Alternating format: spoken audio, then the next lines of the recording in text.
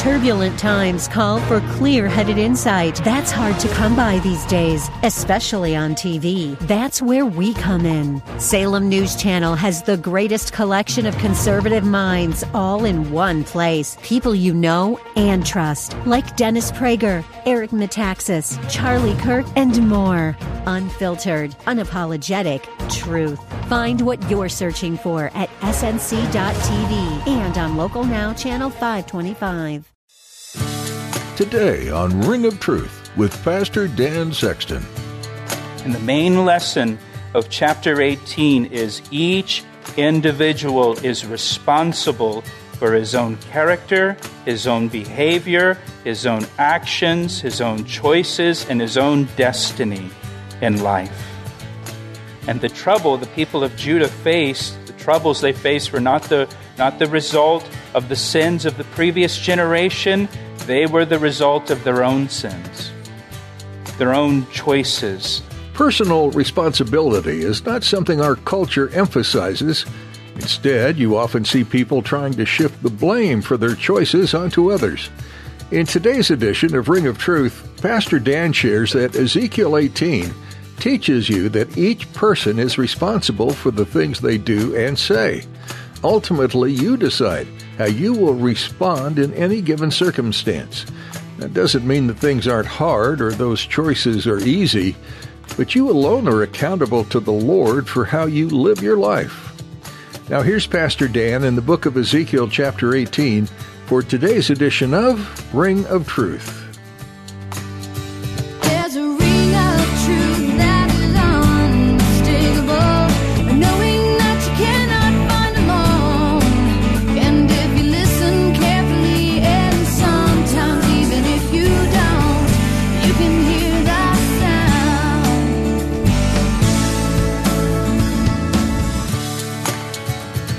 Chapter 18 presents one of the foundational great principles that we find in Scriptures, a principle about life, a principle that applies not only to believers but non-believers as well. This is a principle for all people, and this is the principle in chapter 18 is personal responsibility. Personal responsibility. That is the message, that is the theme of chapter 18, personal responsibility for ourselves. If you look at verse 1, the word of the Lord came to me again, saying, "What do you mean when you use this proverb concerning the land of Israel, saying, the fathers have eaten sour grapes, and the children's teeth are set on edge? As I live, says the Lord God, you shall no longer use this proverb in Israel." So here is this proverb, or the saying that was very popular among the people of Judah, among the people of Israel in that day. The fathers have eaten sour grapes, and the children's teeth are set on edge. And this proverb was so popular in Judah in that day among the people that it's also quoted by the prophet Jeremiah in Jeremiah chapter 31, verse 29. We see the same sentiment of this proverb in Lamentations chapter 5, verse 7. So what does this proverb mean? What does it mean? The meaning of this proverb is essentially, our fathers sinned, and we, their children, are being punished for it. We're being punished for our father's sins. Or to put it another way, we are suffering because of the sins of the previous generation. We are suffering because of the sins of the previous generation. The suffering that we are experiencing is not our fault. It's not our doing. It was the previous generation's sin that caused it. We are suffering for the sins of our father. The decisions that they made in the past has put us in the situation that we face today. And this proverb, this saying, this belief was the prevailing belief of the day regarding the trouble that Judah was experiencing at the hands of the Babylonians, and the Babylonians invading the land and conquering the land. This is how they explained the trouble they were going through as a people. We are in this trouble because of the sin of the previous generation. We're suffering because of what the previous generation did to us. And I think right off the bat here, one of the important lessons that we are reminded of here in this chapter is sometimes the popular belief in a society is wrong. This was the popular belief in Judah. This was the explanation for why things were the way they were among the people of Judah. And sometimes the popular belief of a society is wrong. Sometimes the popular narrative is false. It's not true. And I think for us as believers in Jesus Christ, we need to test everything we hear in our society, on the news, on social media. We need to test it against the Word of God. You know, whatever we're hearing in the culture, especially in these days, as crazy as it is and as chaotic as it is, and there's so many messages, you know, and we live in a time where the loudest voice is the voice that everyone's listening to. And we as believers in Jesus Christ, we need to test everything against the Word of God, every viewpoint. We need to ask, does this viewpoint align with the Word of God? Does this reflect the truth of Scripture? Or is it just the popular thing right now? Is it just the prevailing view? Or is it just that this sounds good?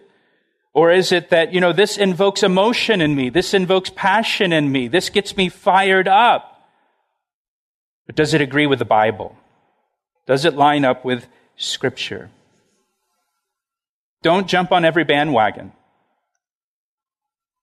We're Christians first. Our identity is in Christ. Everything else is a distant second. So don't jump on every bandwagon. Only jump on a bandwagon that agrees with the Bible. This proverb was popular in Judah. It was a protest. It was a complaint. And this proverb, it reflected a victim mentality among the people of Judah. We're victims of our circumstances. We didn't do this.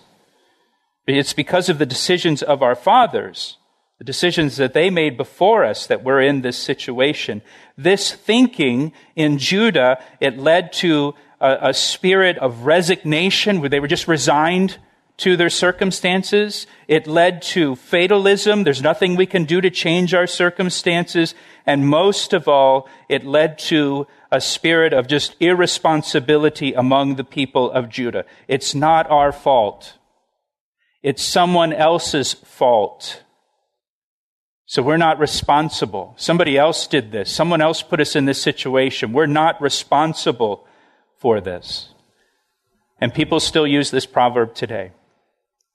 People still use this proverb today, where they blame the previous generation for their circumstances. And blaming someone else goes all the way back to the Garden of Eden, doesn't it? I mean, blaming someone else, shifting blame, shifting responsibility, it's as old as creation. In the garden, Adam blamed God and blamed Eve. God, it's the woman you gave me. Eve blamed the serpent. The serpent deceived me, and so I ate. Blaming others for our sin instead of taking personal responsibility is as old as mankind. And it's part of our sin nature. We need to recognize that. This is part of our sin nature that we received from Adam, to blame others and shrug off responsibility for our behavior and our actions. And the people of Judah believed they were suffering for the sins of the previous generation, and they were accusing God of being unfair. This is unfair. This is unfair what's happening to us because of what someone else did, what a previous generation did. It's unfair to us. And in verse 3, God says, I don't want you using this proverb any longer. I don't want you doing this anymore. I don't want you blaming someone else. Don't blame the previous generation for your present problems. Don't blame the previous generation for your present problems. Look at verse 4. Look what God says. He says, "Behold, all souls are mine. The soul of the Father as well as the soul of the Son is mine. The soul who sins shall die." God begins his response here to this proverb by declaring an important fact. First, he says, all souls belong to God. All souls belong to God. God is the creator of every person. He is Lord of all, over every human life. Every individual must answer to God for his own life, for his own actions. And he says, the soul who sins shall die. The soul who sins shall die. Here, God is, and I want to make a point here too, just to clarify, in this chapter when he talks about death, he's mainly talking about physical death. He's not talking about eternal death or eternal life in this chapter. Of course, there is eternal life. There is a judgment to come, and the only way to escape the wrath of God that is to come, and that judgment is through faith in Jesus Christ. But here in this chapter, primarily, God is talking about physical life. He's talking about temporal life, our life in this world, this side of heaven. And the point that God makes here in verse 4 is he deals with us as individuals, and we suffer the consequences or blessings of our own individual choices in life. Whether they're good or bad, we suffer the consequences of our own choices. And he says the soul that sins dies. Not because of the sin of his father, not because of the sin of a previous generation, but because of his own sin. Because of his own sin. We'll return to today's edition of Ring of Truth with Pastor Dan Sexton in a moment. But first, Pastor Dan would like to extend a special invitation to our listeners. If you've enjoyed the messages on Ring of Truth, I'd like to personally invite you to join us this Sunday at Calvary Chapel. We're located in Columbia, Maryland, just 5 minutes from routes 29, 95, and 100. I'd love for you to come be part of our time of worship and Bible study this weekend at 9 or 11 a.m. I always enjoy meeting listeners of Ring of Truth, so please be sure to introduce yourself to me after church.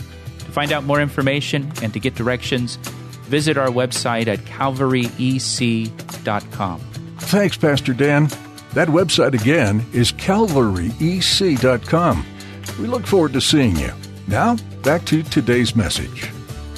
And the main lesson of chapter 18 is each individual is responsible for his own character, his own behavior, his own actions, his own choices, and his own destiny in life.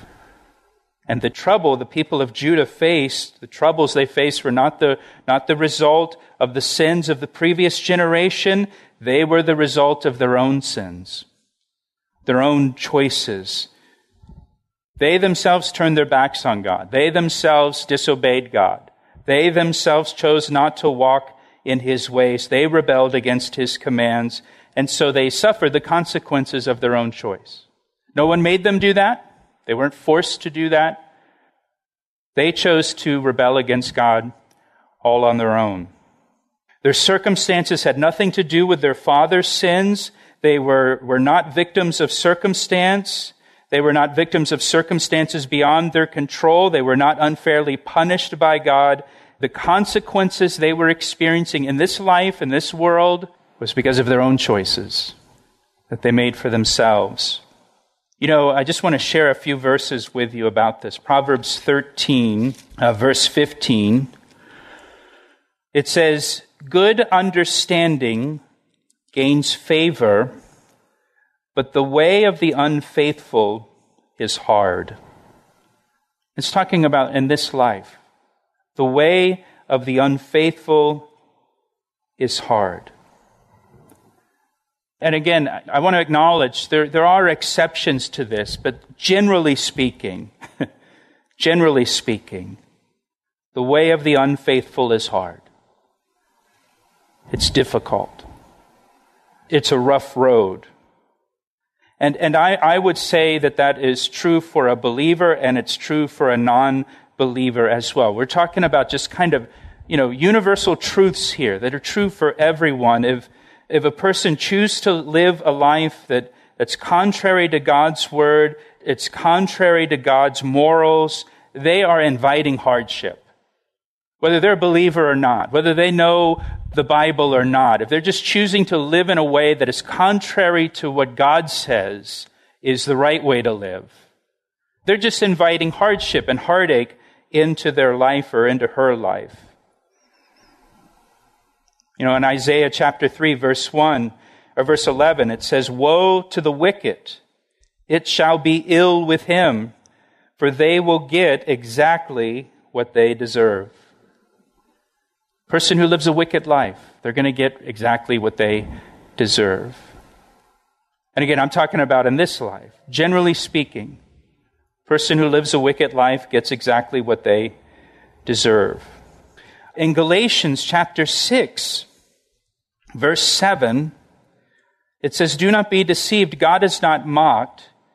For whatever a man sows, that he will also reap. For he who sows to his flesh will of the flesh reap corruption, but he who sows to the Spirit will of the Spirit reap everlasting life." And again, this is true for a believer or non-believer. This isn't just Christian principles. I mean, this is just like a law, like the law of gravity. Gravity is true for everyone. Well, the law of sowing and reaping is true for everyone. It doesn't matter really who you are. It's just a universal truth. You reap what you sow in life. You reap what you sow in life. If you sow to your flesh, if you sow to your sin nature, you're going to reap corruption, it says. You're going to reap decay. You're going to reap death. But if you sow to the Spirit, if you live in a way that honors God, you will reap everlasting life. Another verse, Psalm 37, verse 37. It says in Psalm 37:37, "Mark the blameless man and observe the upright, for the future of that man is peace." Again, generally speaking, a person who lives a blameless life and who lives an upright life, that word upright, it literally means straight.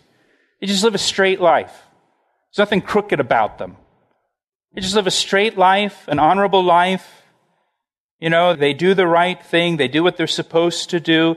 It says the future of that person is peace.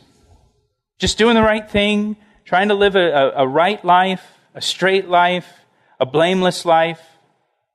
The future of that person is peace. You avoid so much heartache and heartbreak and trouble by simply just living an upright life, a moral life. You do the right thing. Again, that's true for a believer or a non-believer. So we're not necessarily talking about somebody who's born again. Just you do the right thing in life. Generally speaking, you'll have peace in your life. Now, beginning in verse 5, all the way down to verse 18, God gives us an illustration of his point that he's making here in this chapter. And for this illustration, he speaks about 3 generations. First, he speaks about a righteous father who has a wicked son, and then that wicked son has a righteous son. So you've got 3 generations that he's going to use in this illustration: a righteous father, a wicked son, and then a righteous grandson. And by the way, Judah, the kingdom of Judah, actually had this happen among their kings. Hezekiah was a righteous king. His son Manasseh was a wicked king. And then Manasseh's son Josiah was a righteous king. So you had righteous, wicked, righteous. One generation right after the other. And here again, this proverb that people believed that was popular opinion among the people of Judah was that we are suffering because of the sins of our father. Well, he begins here in this illustration by saying, well, what if it's a righteous father? And what he's doing is he is dismantling their proverb. Verse 5, he describes the righteous man. But if a man is just and does what is lawful and right. And now he's going to describe what a righteous person looks like, beginning of verse 6. If he has not eaten on the mountains, speaking of idolatry, the worship of idols, they would do it on mountaintops, nor lifted up his eyes to the idols of the house of Israel, nor defiled his neighbor's wife, nor approached a woman during her impurity, if he has not oppressed anyone, but has restored to the debtor his pledge, has robbed no one by violence, but has given his bread to the hungry and covered the naked with clothing, if he has not exacted usury, nor taken any increase or charged interest, but has withdrawn his hand from iniquity and executed true judgment between man and man, if he has walked in my statutes and kept my judgments faithfully, he's just. He shall surely live, says the Lord God. So here with this first guy, he says he's right toward God and he's right toward his fellow man. He has a right heart towards God. He's not going after idols. And he treats his fellow man righteously, fairly, justly. Right? The two greatest commandments are love God with all your heart, soul, mind, and strength, and love your neighbor as yourself. This guy's doing it. He's just. And so, God says, he shall surely live. And again, he's not talking about eternal life here. He's talking about this life, this temporal life. And one of the reasons we know he's not talking about eternal life is because eternal life is not obtained through works or doing good deeds or treating people well. Eternal life is by grace. Ephesians 2, by grace you've been saved through faith and not by works. Grace is unearned favor. Salvation cannot be earned by our good works. It's grace through faith in Jesus Christ that saves us. So again, he's talking about in this temporal life, here's a person that has honored God. They haven't worshipped idols. They've walked in God's ways. They've treated their fellow man. They've treated their neighbor righteously and justly. And God says they're just. So they're going to live.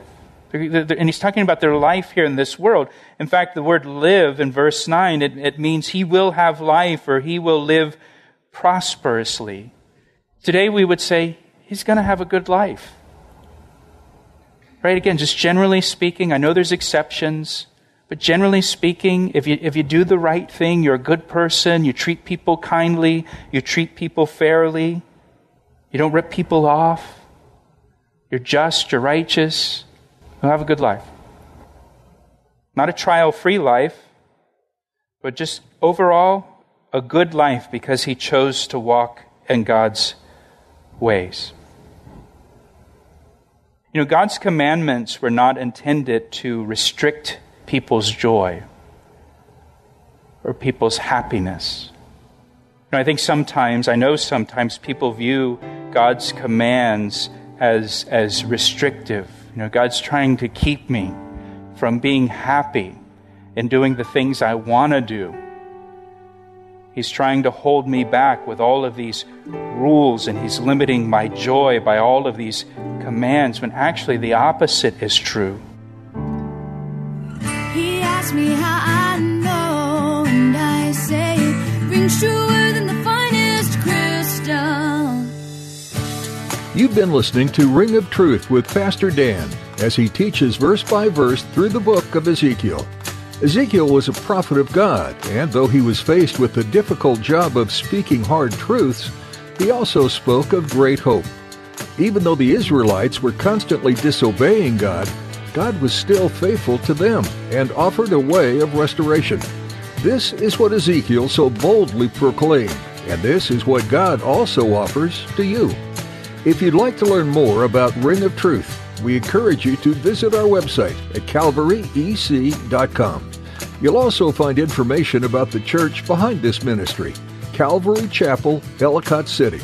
We have a heart for spreading the gospel message to all we come in contact with, and all are welcome to come and worship with us at our location in Columbia, Maryland. If you're ever in the area on a Sunday morning, we'd love for you to join us for a time of worship and Bible study. We'll study God's Word together and strengthen each other through prayer and fellowship. Come by and meet Pastor Dan and all of us here at Calvary Chapel, Ellicott City. For service times and location information, visit calvaryec.com or give us a call at 410-491-4592. Once again, that number is 410-491-4592. That's all we have time for today, but be sure to join Pastor Dan as he shares more from the book of Ezekiel on the next edition of Ring of Truth. I see the signs and I recognize the hands that crafted them. Well, I know because I know His voice, and it only takes willingness and a conscious choice. You need not guess, there's a ring of truth that is unmistakable, knowing that you cannot find alone. And if you listen carefully, and sometimes even if you don't, you can hear the sound.